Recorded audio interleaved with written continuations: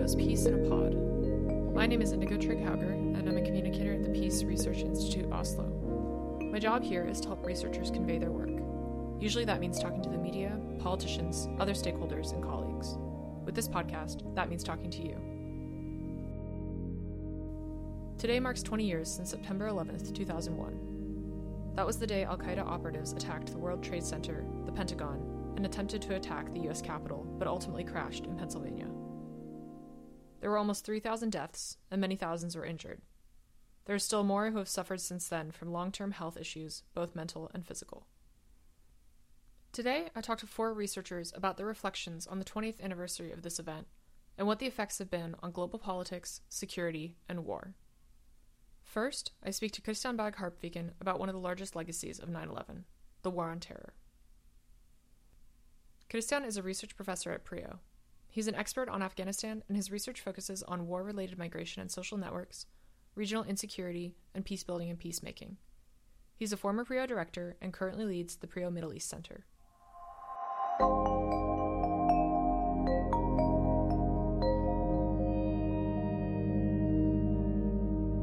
Thanks for joining me on the podcast again, Christian, especially considering that it has only been a few weeks since our last conversation, so I appreciate the time that you're taking. Thank you. It's always nice to be with you. So we talked last time about Afghanistan and some of the topics that we covered there, and especially about the Taliban and the history there, we will probably touch on again today. But the podcast that we are recording today, which is coming out tomorrow, is about the 20th anniversary of September 11th.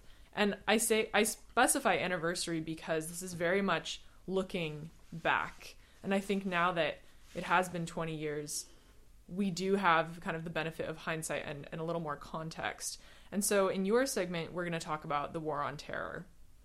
But I'm going to just start with the immediate effects. So what were the immediate effects, do you think, of 9/11 on U.S. foreign policy? Just to give us some context for the rest of this conversation.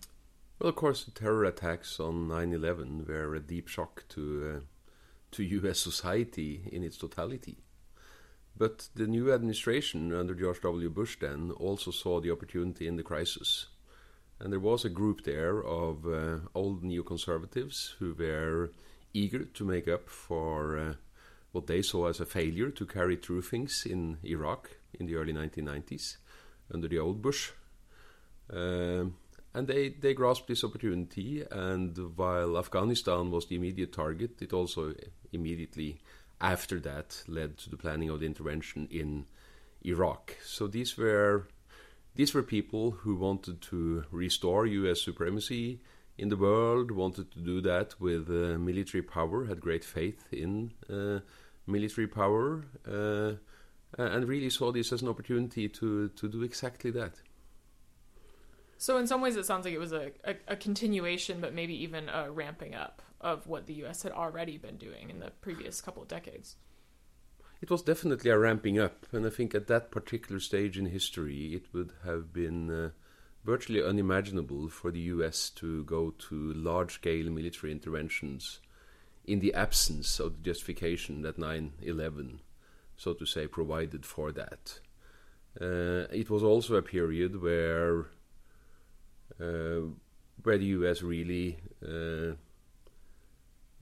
defined the game. So we know now in hindsight that whereas the allies in Europe and elsewhere at the time seemed very compliant, very agreeable, supportive of the very responses that the U.S. defined, there was very little consultation, and the skepticism was very, very deep. So, in circles in Europe, for example, when discussing how to relate to the U.S. Aggression, concepts such as Bush management were used. So how can we manage the Bush administration cleverly so that this doesn't hit back and weaken the military alliance that we've had with the U.S. for the whole period since the Second World War, while at the same time trying to prevent the worst imaginable from happening, because the skepticism towards the relatively or the very aggressive foreign policy that was emerging in Washington also was very deep. This is reminding me as well of the ways that different countries and governments have had to, in a way, handle Trump in the last few years.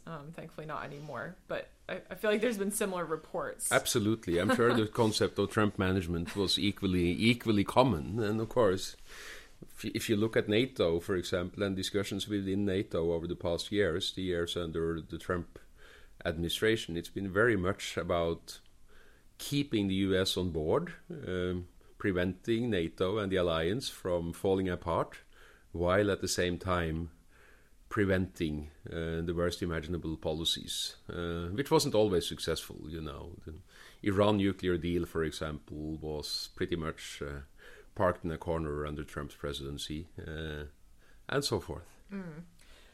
All right, so that was the immediate effects of 9/11 on U.S. foreign policy, and also the kind of ripple effects for the international community. But immediately after 9/11, there was this declaration of, okay, it's going to be the war on terror. And this is something that we have heard about constantly in the last 2 decades.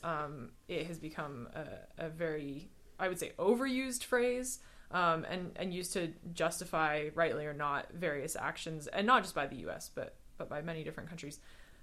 And I just want to ask you quite plainly, was this war on terror successful? I mean, is it over? Are we entering some kind of new age? Was it successful? I think it's a mixed scorecard, and it's always very difficult to say precisely what the alternative would have been and what the consequences of the alternative would have been. But by and large, I think the war on terror was a disaster. If you think back in 2001, you could jump on a bus in Morocco and you could safely travel all the way to India through whole of North Africa and the Middle East without really being worried about your security. Today, there is hardly any country on that stretch where you would, without security precautions, imagine traveling on public transport. That's how much the world has changed in those 20 years. And that really saddens me. And of course, me or you wanting to travel that stretch is not a big concern, but there are actual people living in these societies whose security and life standard have deteriorated significantly. No, that's not all the fault of the West and the US and the war on terror. Of course, the terror networks, the clever entrepreneurs within the terror networks who have both schemed prior to 2001 and effectively used some of the responses to 2001 to expand their influence, have a lot of the blame too. So it's both action and response, of course. But by and large, I think the war on terror has made the world into a less safe place. The immediate reaction in Afghanistan, clearly there was a need for a reaction. This was a huge terror attack. It was executed by Al-Qaeda stationed in Afghanistan, but there were other possible responses. A lot of people would say this was absolutely necessary. We had to intervene in Afghanistan. Well, the counterfactual is nobody would have imagined a large-scale military intervention in Afghanistan if this had happened today in a different context. So that wouldn't have happened. But a police action, a more limited military action to penalize the Al-Qaeda leadership and those who had schemed 9/11 would definitely have been in place. Then, of course, Iraq came out of the blue. Less than one and a half year later, the intervention in Iraq came about. And based on what we now know and had very good reason to believe already then, was absolutely false intelligence. Faked evidence presented to the world society as if these were facts. Nobody or most people didn't really believe it then. And the war on terror and the intervention in Iraq has really no logical connection other than that the war on terror was used to justify the intervention in Iraq. There are a lot of things to say about Saddam Hussein's regime, but he wasn't a supporter of global terrorism, and he wasn't possessing the weapons of mass destruction that the U.S. leadership claimed at the time that he was possessing. So that was a disaster, and it really contributed to many of the worst imaginable outcomes of the war on terror in terms of giving terror networks a new ground on which to fight and a new justification for their fight, and contributing to what Joe Biden recently called the metastasizing of global terror. All right, so all that said, what is the state of global terror networks today? Well, the jury is out, and even the best experts we have internationally on global terror really have very, very different takes on that question. But there are a few things we can say with relative certainty. One is global terror networks have been largely unable, particularly in the recent few years, to carry out complex terror attacks in the West. Much of that may have to do with surveillance and control mechanisms that have been put in place. But in much of the rest of the world, there is much more terror than there has ever been. There's been some decline in recent years, but the number of people killed by terror in places like Afghanistan, Iraq, Syria, even now as far down in Africa as Mozambique, is just devastating.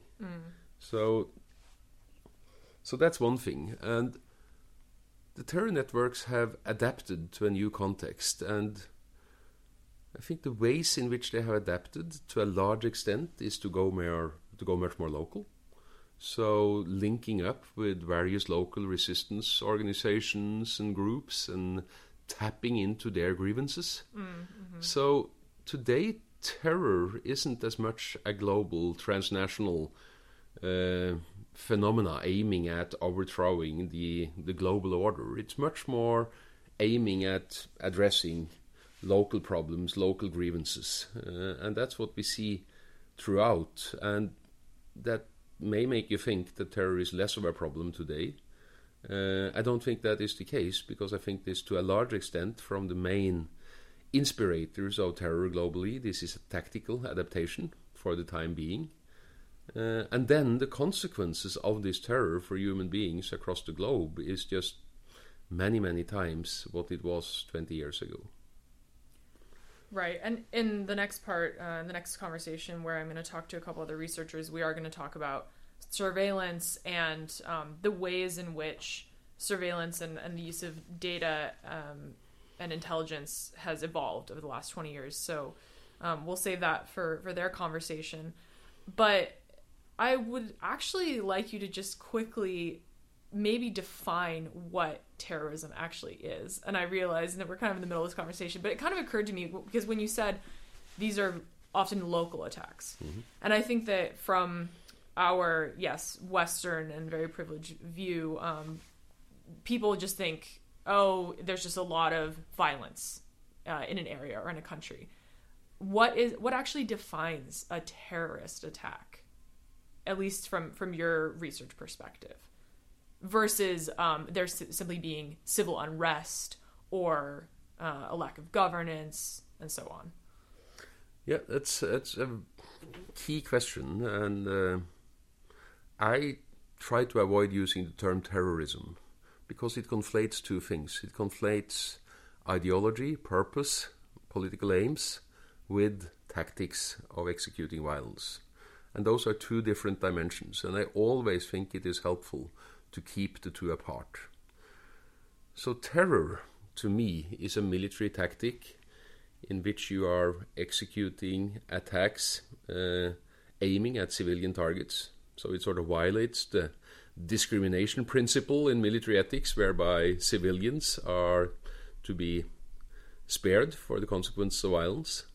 And it does so with the intent of creating fear. So that's the terror part, in a sense. That, to me, is terror as a military tactic. Now, terror is used by a lot of different groups. In over the past 20 years, much of the attention has been to terror used by radical Islamic groups, particularly transnationally oriented ones. But let's face it, one of the consequences of the war on terror in Afghanistan has been that the Taliban, which has never been an internationally oriented group and isn't an internationally oriented group today, their focus is on Afghanistan, they have become a terror group. They didn't execute terror prior to 2001. They started the first experiments with suicide missions was in 2003, and within a few years they were executing suicide missions and placing road bumps and all the rest of it on virtually an industrial scale. So that's an example of a locally oriented group that has adopted terror. Also, of course, cooperated with and enabled by hosting internationally oriented terror groups, their use of terror. But then, of course, increasingly we also see right-wing groups turning to terror. So I think we ought to do away with the whole concept of terrorism, because it's simply analytically unhelpful, and it confuses two different dimensions, namely the tactics used, the means used, and the ends pursued. Since you brought up the Taliban again, I would love to hear you discuss this a little bit, even though we have talked about it in the previous episode, which I'm going to link so that people can get even more context. But one thing we didn't really talk about was the potential for Afghanistan becoming a home base for terror attacks again. So in the previous episode, we talked more about the acute situation, and yes, the Taliban has control of Afghanistan now. But what is the potential for terror coming from that region, and not necessarily from the Taliban itself? That potential is definitely there. The Taliban, when they were in power in the period 1996 to 2001, did host Al-Qaeda networks. In fact, the Al-Qaeda network was there before the Taliban takeover in 1996. They were virtually inheriting these guests from the regime that they replaced when they took Kabul in 1996. But they were quickly befriended by the Al-Qaeda leadership. It was very strategic about building ties with the Taliban. And so although the Taliban did do quite a few things to try to prevent Al-Qaeda from executing international terror attacks, they were unsuccessful at that ultimately. And Al-Qaeda also solidified its ties with Taliban through a number of softer techniques, such as intermarriage, religious oaths of allegiance to the leadership. So today, for example, we know for sure that the current leader of Al-Qaeda, Dr. al-Zawahiri, he has pleaded allegiance to the leader, Mullah Habayatullah, of the Taliban. And those ties matter, and they are difficult to rupture. So when the US and Taliban sat down in Doha for a year and a half, from late 2018 to early 2020, and negotiated the deal preparing the ground for the withdrawal of international forces from Afghanistan, they went back and forth on the formulations as to what commitment Taliban would make with regard to supporting international terrorism. And the furthest they got is that the Taliban committed to ensure that Afghanistan doesn't become, that Afghan soil isn't used for staging security threats towards NATO, not towards the US and its allies. The US wanted something much more concrete. They wanted Al-Qaeda specifically identified out there. They wanted a guarantee that they would be expelled, not housed whatsoever. That did not get into the agreement simply because the Taliban were hesitant. And of course, on the other hand, the Taliban is also under pressure from Al-Qaeda, who felt that this was a real threat to their possible future presence in Afghanistan. So I think there are no guarantees. But clearly this is something that the US and Taliban is talking about. And just a few days after the Taliban took Kabul on 15th of August, we had National Security Agency Chief William Burns traveling to Kabul and meeting with Mullah Bradar, then the in effect key leader of the Taliban in Kabul, to presumably discuss exactly these matters. All right, I'm going to pose a counterfactual here. Do you think that the world would be a more peaceful place today if the response to 9/11 had not been this declaration of the war on terror, but something else? And what would what could that something else have been? I definitely think the world would have been a more peaceful place if the war on terror had been fought with different means. I think the large-scale military effort was a fundamental mistake. It did have consequences for so many people that it prepared the ground for support of the very organizations that were executing terror in the first place. in some ways, the war on terror has contributed to normalizing the use of terror. So whereas in 2001 terror was a military tactic used only by a few exclusive networks, today we see terror being used in many conflicts around the world with devastating consequences. So that is what I refer to as the normalization of terror. Now, what would an alternative consequence have been? I don't think an entirely peaceful response is imaginable in this instance. I think a targeted military or police action, if you want, against Al Qaeda, who were responsible for the attacks, would have been in place. And I believe that the intelligence needed to pull that through was also in place.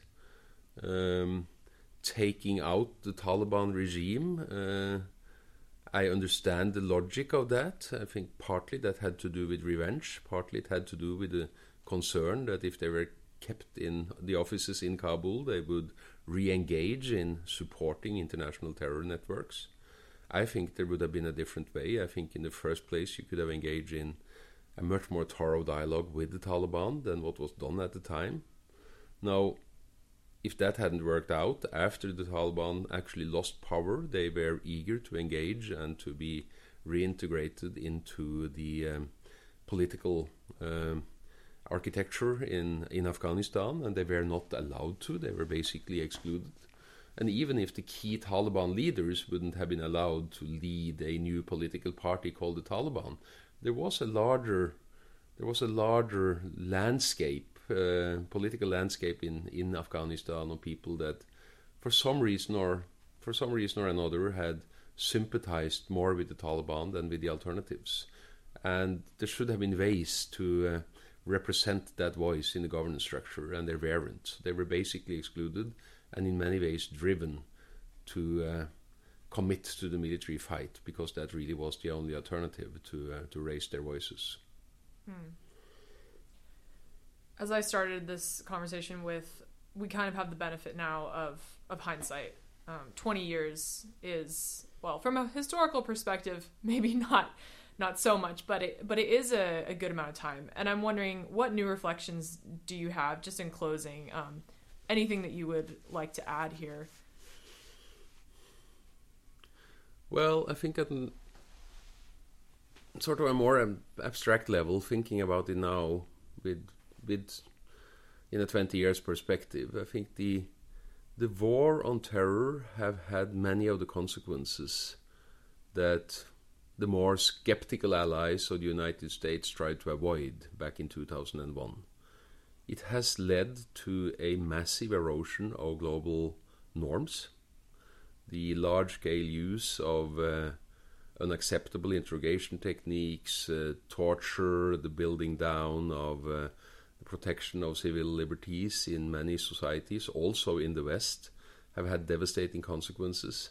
The willingness to use violence, organized violence, even with large civilian casualties and enormous consequences for the civilian infrastructure and the general well-being in populations that live far away from us, has also eroded those very same international norms, and this has had consequences for international collaboration writ large, and I think that is very, very serious, and there is no way to put that genie back in the bottle. So when we now look at the ways in which support for international cooperation, international institutions and international norms are eroding, the war on terror has been one key factor contributing to that erosion, and that really saddens me, because that's something we'll have to live with the consequences of.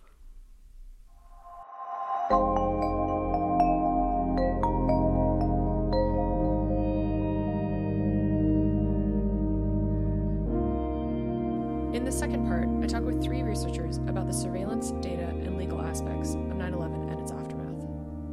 Mareile Kaufmann is an associate professor at the Department of Criminology and Sociology of Law, University of Oslo. She's worked at the intersection of technology and security for over a decade. Within this line of research, she has published and edited broadly and received multiple awards. Her main interest lies with digital surveillance practices and how people engage with these practices from within surveillance systems. Kristin Bergtore Sandvik is a PRIO research professor and a professor at the University of Oslo Faculty of Law. She teaches sociology of law, legal anthropology, legal technology, and artificial intelligence and robot regulations. Kristin currently leads the project Do No Harm, Ethical Humanitarian Innovation. Bruno Oliveira Martins is a senior researcher at PRIO. His research interests lie on the intersection between technological developments, security practices, and societal change. He's led and participated in projects on drone technology, airspace defense, digital politics, and COVID in the Middle East North Africa region. Thanks for joining the podcast today, the three of you. I'm really excited to have this conversation with three amazing experts on data, surveillance, security, international law. I'm going to start with a question to you, Kristin. Let's just jump right in. What kind of legal infrastructure developed in the wake of 9/11?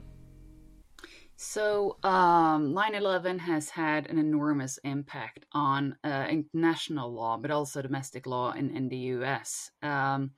So I think we can safely say that the war on terror as a legal paradigm has been not gained credibility in international law, but has features that continue to sort of plague us today and undermine the rule of law internationally. So on September 14, 2001, George Bush signed the Authorization for Use of Military Force, AUMF, into law. So the AUMF imposed no temporal or geographical limits, and the US military and the CIA were authorized to wage war, to capture, detain, interrogate, and kill suspected enemies. George Bush, for a long time, kept insisting that the Geneva Conventions were not binding on the U.S. military. That interpretation was later tempered through Supreme Court judgments, but it sort of persisted as a cornerstone on the war of terror. So a couple of months after 9/11, U.S. Special Forces and CIA were operating underground in Afghanistan. You remember this coalition of 29 states plus NATO. A year later, this was extended to the war on terror in Iraq in a coalition of the willing. And then this sort of kept expanding. So the enemy combatants of 9/11 were not the same a couple of years later. In a separate track from the military, the CIA operated its rendition detention interrogation program. And this is where you might remember these infamous torture memos. So the CIA got really worried about the legality of the methods they were using and the possibility of future prosecutions. So lawyers in the Justice Department, they reinterpreted federal law to characterize an authorized method such as waterboarding as not as torture. And you know, these early torture practices and the way they were given a legal basis is part of the reason that we're still waiting for definitive 9/11 trials, because a lot of the evidence has been so tainted. So eventually we had Supreme Court cases that repudiated some core elements of this presidential order, saying that the Geneva Conventions applied, that people in military detention couldn't be held incommunicado forever. And then eventually this cracked the doors open for Guantanamo lawyers to sign on as counsel. But, you know, the Bush administration kept going. So in 2006, they had this Military Commissions Act, MCA, which was kind of a legislative entrenchment of the right to torture. And this sort of, these acts, the legacy of this hasn't really been undone. So Obama ended the torture program, but didn't prosecute those responsible for you know, this extended violation of international law. And as we remember, this all migrated to Abu Ghraib as well. We do remember these terrible photos of abuse of detainees. And as we know, there's a strong legacy of Guantanamo, which has operated for now 20 years. Most of the 700-something detainees have been set free. Today, we have only 39 left, I believe. The Biden administration has released one person, mainly due to advanced age, back to Pakistan. But this war on terror remains a legal disaster as well. On the side of this, we had the U.S. Patriot Act passed in 2001 to improve the abilities of the U.S. law enforcement to detect and deter terrorism. And that law had extended provisions of surveillance for tapping domestic and international phones, for example, and this ability to sort of engage everywhere. I believe my colleagues will get back to this later on. So just finally a brief note on law and of going to court. The U.S. is known as a country where people go to court a lot. This week, the terrorist trials after the 2015 attack in Paris opened in France. This is going to be the biggest trial in French history. We know how much the 22nd of July trial meant to Norway as a country and to the Norwegian population. Similarly, the Spaniards conducted a very thorough trial after the Madrid bombing attacks. We still haven't had a definitive 9/11 trial. Strangely enough, this very week, after 20 years, the pre-trial hearings of the main sort of suspect, Khalid Sheikh Mohammed, opened again in Guantanamo Bay. And this has been going on for years and years and years, and there's really no sign of the end. It's going to be very difficult to sort of. He's in these pre-trial hearings together with 5 people, I think, and there's been a long sort of pandemic pause. But just to conclude these trials, there's really no end in sight here. Thanks. Thank you so much, Kristen. That was a great introduction to some of the topics that we're going to be covering here today. Before we move on, but also I invite you, Bruno, and Maraila to comment as well. I just want to ask you, what does it mean for a society, a country, I guess psychologically, really, to not have a trial, to have that kind of closure? I mean, there have been other types of, I guess you could say, closure for the American people, but as you mentioned, the U.S. is very law-oriented. So can you just briefly reflect on what that means, that, there hasn't been that type of closure yet? No, I could perhaps say that one of the consequences of 9/11, which was a terrorist attack with a magnitude that had not been seen in Western countries before, was the understanding of terrorism as something that is kind of beyond the paradigm of a normal criminal offense. And this is something that has had implications in many legal systems, throughout, not only in the US but also in Europe. All EU countries have adopted, new terrorism frameworks following 9/11, and there is indeed this sometimes the problem with the proof has been happening in the US, but also the fact that the legal framework for terrorism is different than the criminal one. So I don't know, in terms of closure, I think that this obviously has implications, but it also has some procedural implications that in term will have implications on on the notion of closure and the dynamics of closure. Maraila or Kristen, do you want to add anything? No, I mean, I should just say that and this is been fascinating to me and preparing for this podcast. It would be all the things we forget, right? So Khalid Sheikh Mohammed has also in 2007 confessed to not only being responsible for the September 11 attacks, but also for the Al-Qaeda bombings in Bali and Kenya and the shoe bomber plot in 2001. I don't know if you remember this. It was an airliner involving this man called Richard Wright, and then also the murder of this American journalist Daniel Pearl in Pakistan. and Mohammed's nephew is the one who detonated the car bomb in the World Trade Center attack into 1993. So we also, we sort of forget so easily that this wasn't the first terror attack against the towers either. This all makes it complex, right? To single out 9/11 as one separate event. Yeah, I agree with Kristin here. To single it out is one thing, and another thing is that obviously there's different forms of closure, right? Like there's one type of closure that we get through trials. There's one type of closure that we would get through kind of understanding what certain measures, political measures, have done to society and actually reflecting about them together with society. This is also a form of closure.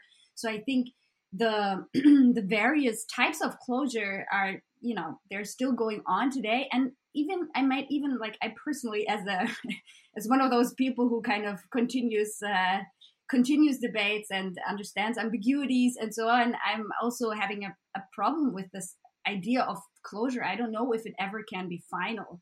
I don't know if we ever will reach that point, but there's definitely different thresholds, we can call it, or rites of passage that need to be transited in order to move on with society today. But if I can just, I'll just a short remark. I mean, I think the interesting thing, which is clearly coming out of 9/11, is, they're constructing this legal system that's set up to fail. It's it's all the secrecy, which makes it almost impossible to do your job as a defense lawyer. You have all the tainted evidence, so a lot of the effort is going towards concealing the torture that you've undertaken, and then you've embarked on these security practices, and armed drones. I mean, you sort of created a whole new world of trying to govern and live there, and so closure, as Marella said, is in a way impossible, right? Because it's just become its own sort of moving, evolving creature. So we're going to move on now to technology. And Bruno, I'll just pose a question to you. What are the logics, techniques, and technologies of counterterrorism, current Western counterterrorism, and how have they evolved over the last 20 years? And I think this is a good segue because we've kind of talked about the legal side of things. So let's go over to the technology that has evolved at quite a rapid rate.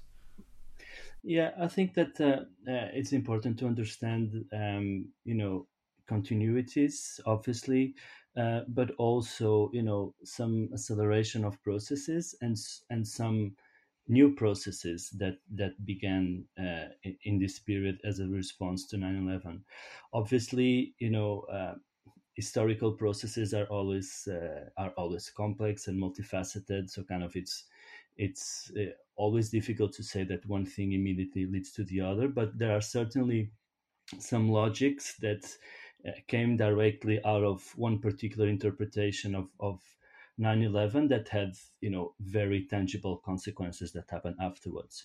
So one of them was the understanding of terrorism as mostly an external threat. Okay, so this is a consequence of the fact that 9/11 was understood as an external attack on the US, and this is something that had very concrete consequences in terms of the securitization of movement, particularly movement across border. But it also had implications in terms of neglect of internal forms of terrorism, particularly far right inspired, and until very recently, regular threat reports, both in Europe and the US, completely neglected the whole dimension of far right inspired terrorism, because that narrative and that logic was so prevalent.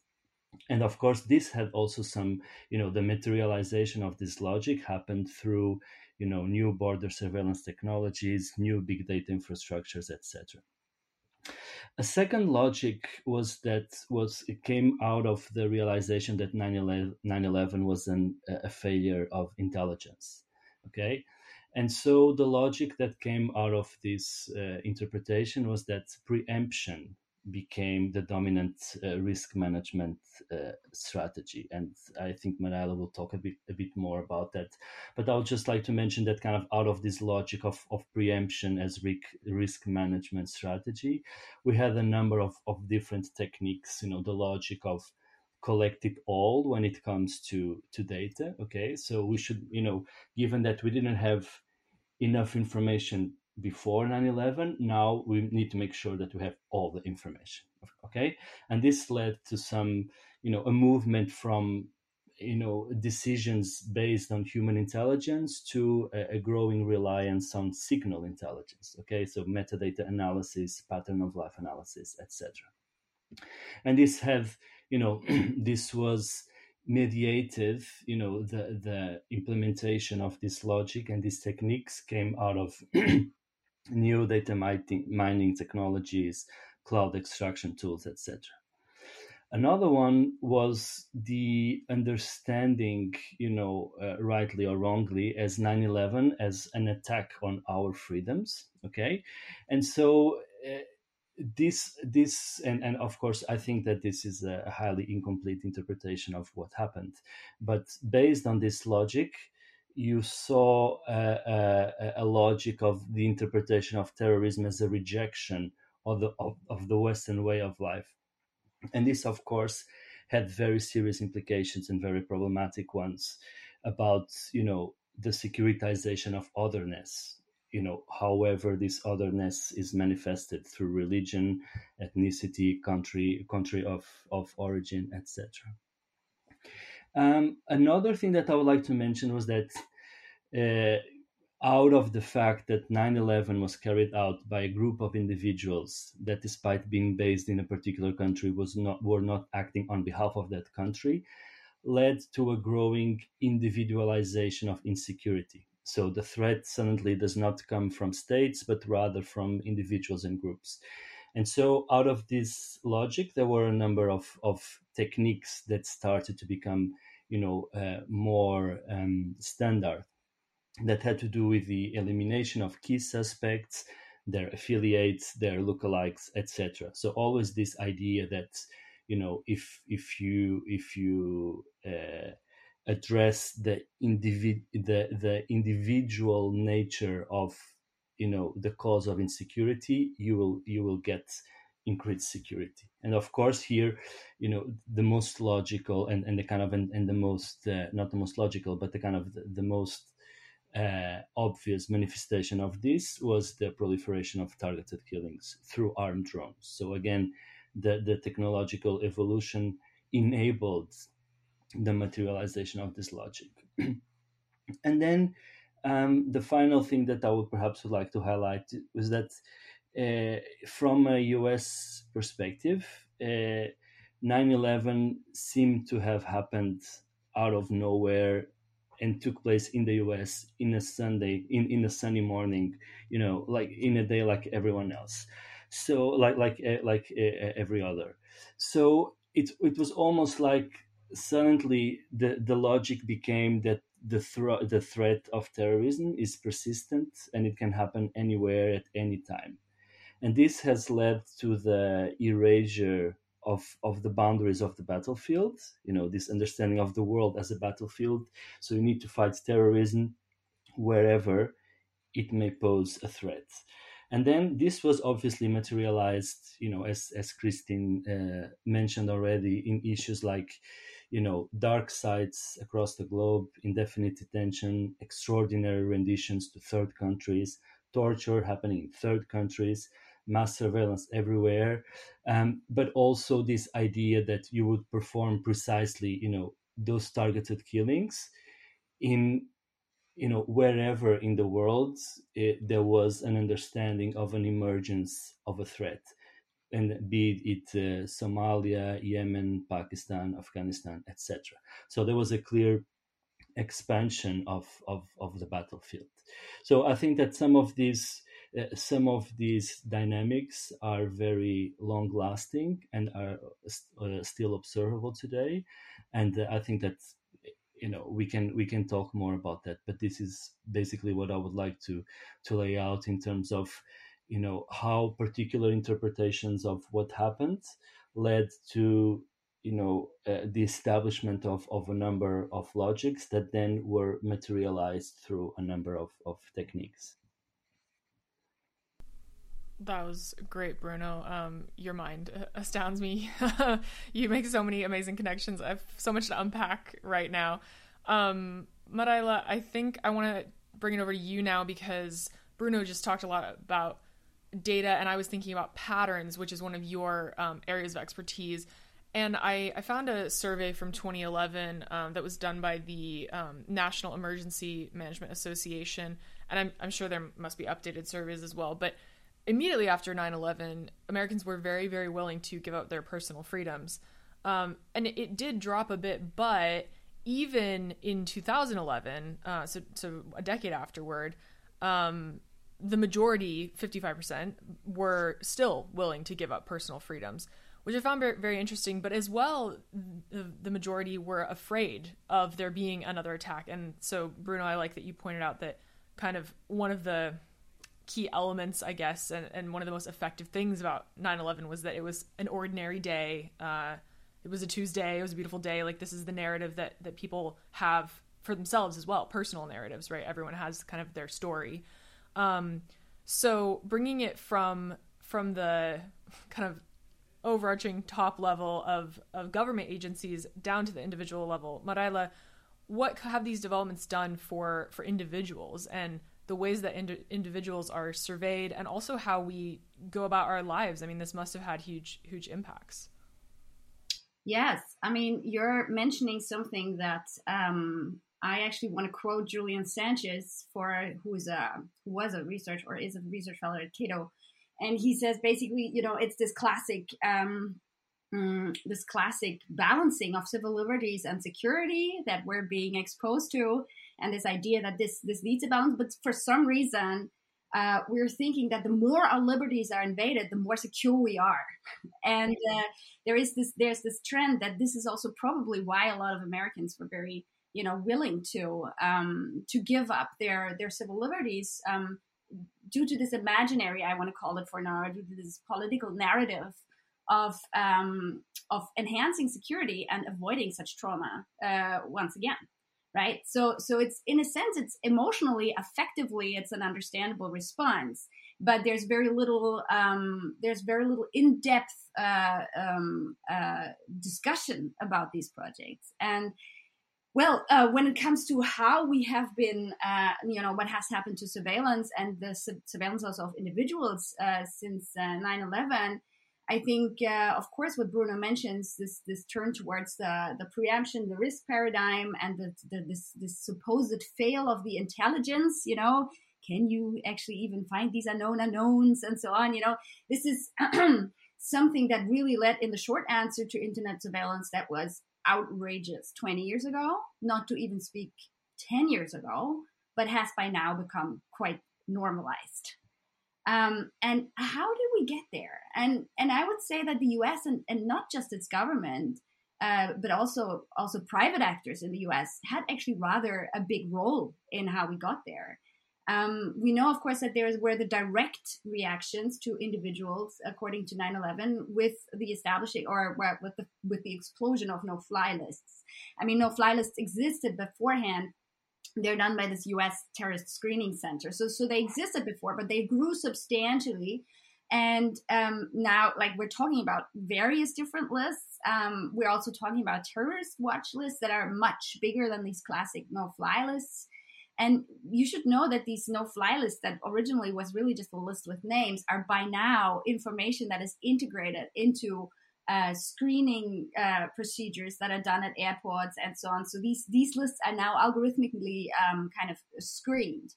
So these lists were originally expanded by Bush, but they're extended throughout all administrations, including Biden's today. So this is something that keeps on expanding. There has been, we know that too, there has been an explosion of committees and national bodies to counter terrorism after 9/11.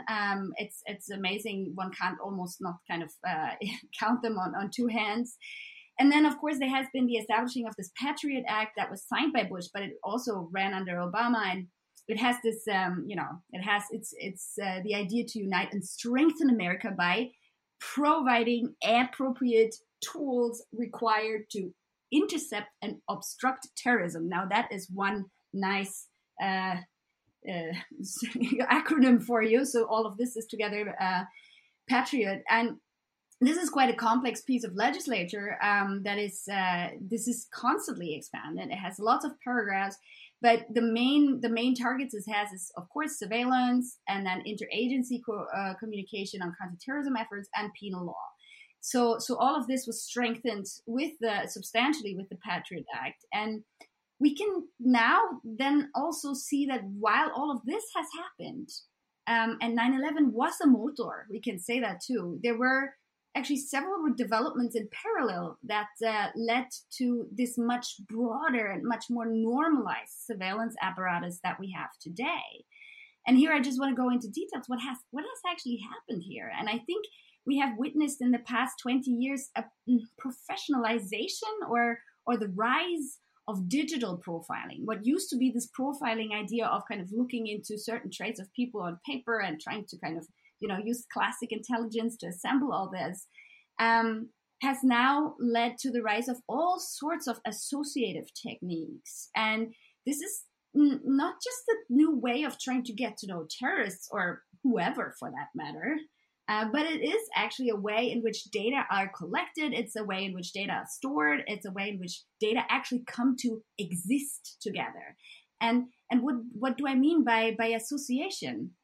The point is that these kind of the classic rise of the if-then rule has happened. So if something is true, then it is executed. So we're looking for specific parameters that we think certain data sets, can reflect.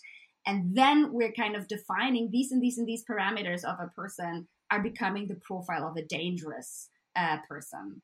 So the aim of such algorithms is then to connect different sets of information and to make patterns from them, and then to show us these patterns and say, bling, bling, now we found that person that is really dangerous.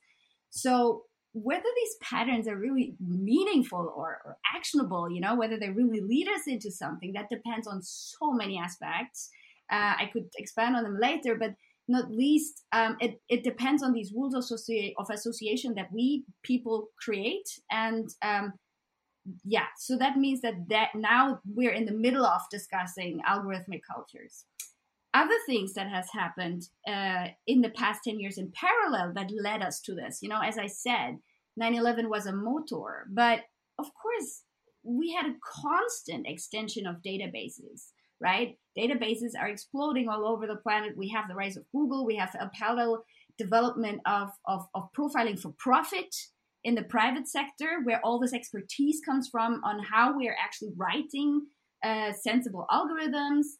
And by today, this form of identifying patterns in big and small data sets, not to forget, has really become the gist of information science. If you want to do big money today, you're going into this profiling business because we're doing it for all sorts of reasons by today.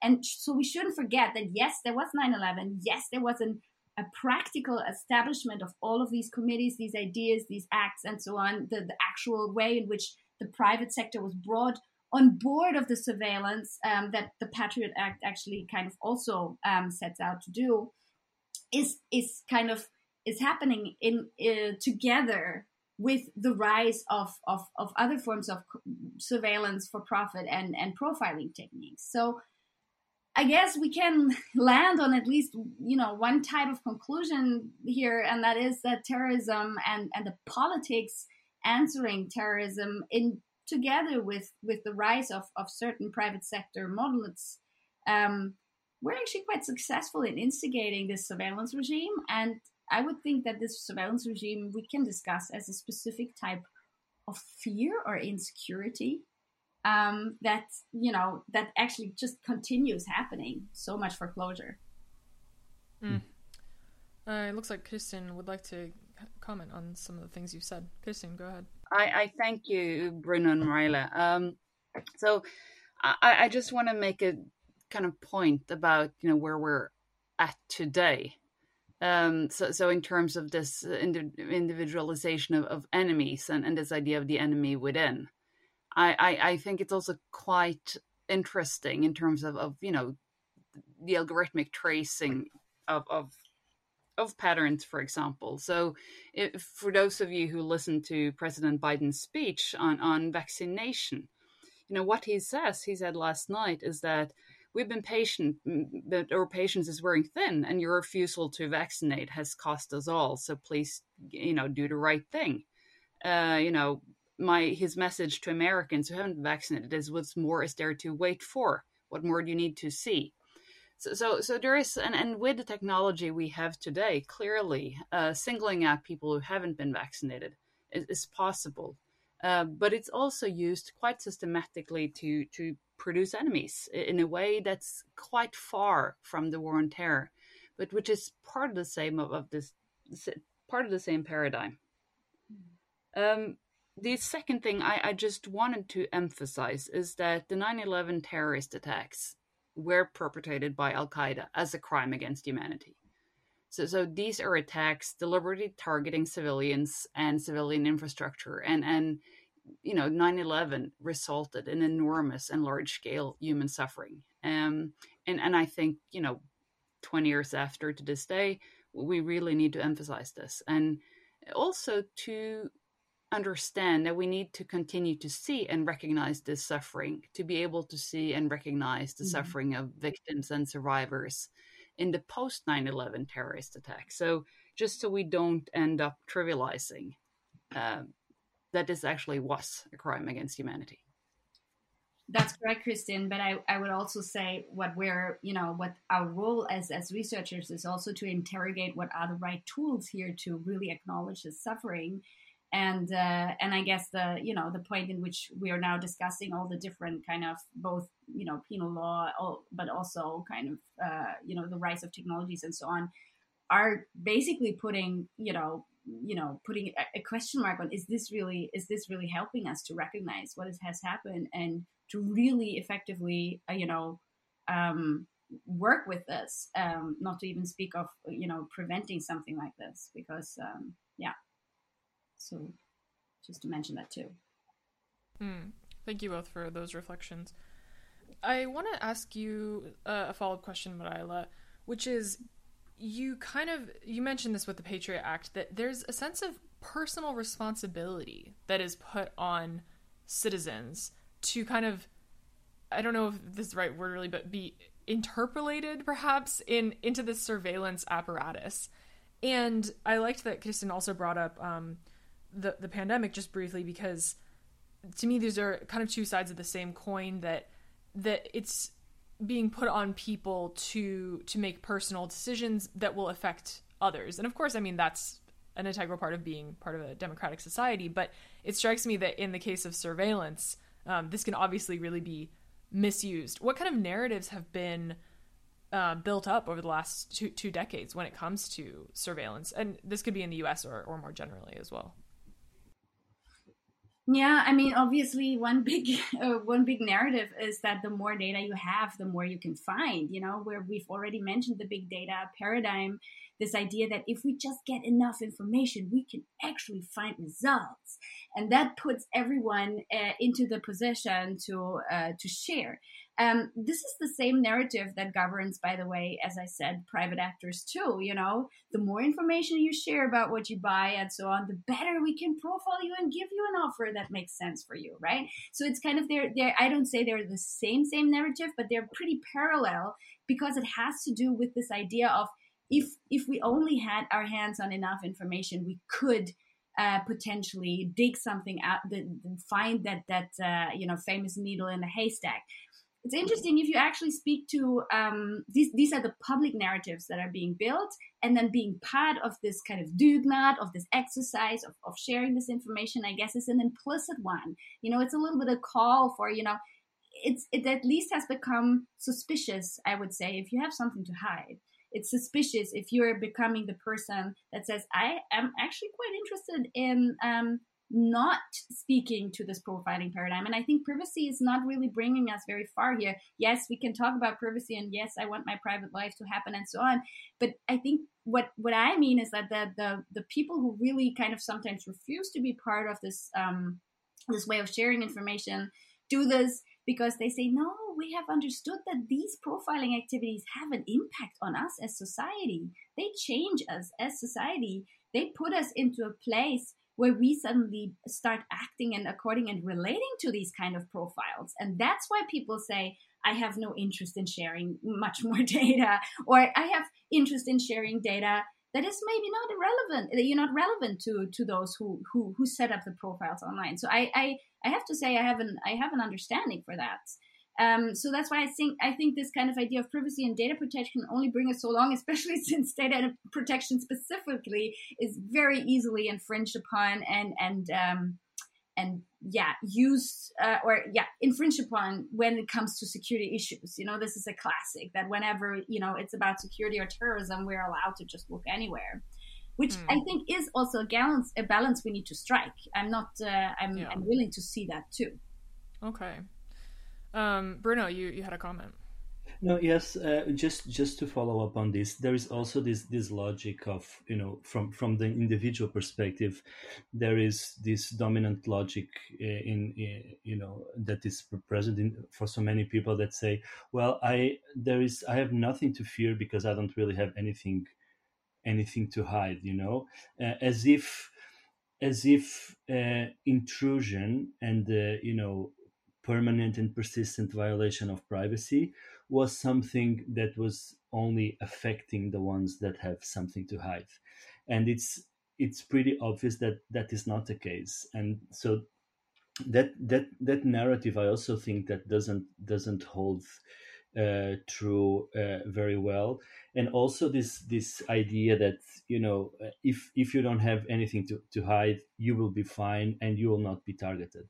And this is not true from a state security perspective, if you want to put it like that. It's certainly also not true from a more kind of a commercial surveillance perspective either. And when these two things really become intertwined as they are today, then the idea that if I have nothing to hide, I have nothing to fear, it just doesn't apply anymore. So interesting.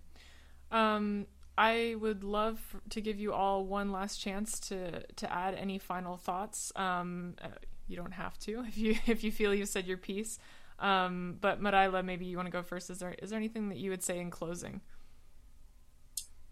Well, I mean, I think that it was so weird, huh? We're speaking 20 years past this. And I still would say I'm surprised how much at the beginning of this we still are. I don't want to sound depressing, but I think it's when you go back 10 years, of course, for the 10 years anniversary or the daily the event of the 9/11 10 years later, kind of people have been already taking stock and saying certain things are dangerous developments here, and we really need to start asking questions whether these are useful and helpful and help healing wounds and so on, or whether they're actually just inflicting more wounds. And interestingly enough, 10 years later, a decade later, we still kind of are smack in the middle of the same discussions. And not to mention, at least I can talk on behalf of my field, but I guess law and in general technology have become so much more complex. So I think the incentive to really take a closer look and to understand what are these technologies doing? What is this law doing to society? How have we started to accustom ourselves to this? How have we become actants, like ourselves, active actants in this whole setting here? These are still very relevant questions we need to answer, and obviously they're expanding way beyond the US. That's clear. Thanks, Maraila. Yeah, Bruno, closing thoughts. Yeah, I could maybe just add two things. So one would be that the consequences of 9/11 are still felt today, not only by the societies but also by the victims. and these victims, there are victims of 9/11 that became victims 20 years ago, and others that became victims 20 hours ago. So I think that the reverberations of 9/11 exists up until today in different parts of the world, and I think that we need to acknowledge that. The other one is that our societies were effectively transformed over the last 20 years. This, I would say, these transformations happened together with the consequences of 9/11, not necessarily just because of 9/11, but as part of a political and societal transformation where security issues became more and more prevalent. And this is something that is obviously manifested on surveillance. But as Marale has mentioned time and again, this surveillance today is not. When we talk about surveillance today, we don't talk just about state surveillance. We talk about a number of different actors participating in this general surveillance with different motivations and different logics, commercial, security, etc. And so I think that we need to recognize the fundamental importance of the terrorist attacks of 9/11 20 years ago for the societies that we have today, but many of the key determinants of what constitutes our daily lives today happened together and enmeshed with the securitization of different processes that happen afterwards. So it's there is a kind of a causal link, but it's something that branches out in many different ways. Thank you. Kristin, I'll give you the final word. No, I mean, in many ways, international law has proved partly resilient at least. But I think it's correct, the observation that came from Marale, that it has become infinitely complex. So what it means to sort of save the integrity of international law is just a different question today than it was 10 or 20 years ago. I think it's... it's a little bit puzzling in terms of what has happened this summer, where the withdrawal of military forces from Afghanistan after 20 years is being portrayed by national and international media as a tragedy. This is the end of a war. It's partly the end of civilian suffering. And the question is if we continue to sort of center 9/11 as a frame, are we then able to understand, for example, what the withdrawal from Afghanistan can mean? Yes, thank you. Thank you all so much. It's been great to hear these reflections. I will also link to some further reading in the description of the podcast. I really appreciate your thoughts, and I hope we can continue this conversation later. Thanks for making PRIO's Peace in a Pod. This podcast is a production of the Peace Research Institute Oslo, PRIO, located in Norway. For more information, visit prio.org. Editing, recording, and hosting by me, Indigo Trygg Hauger. Music by Martha Nødemo.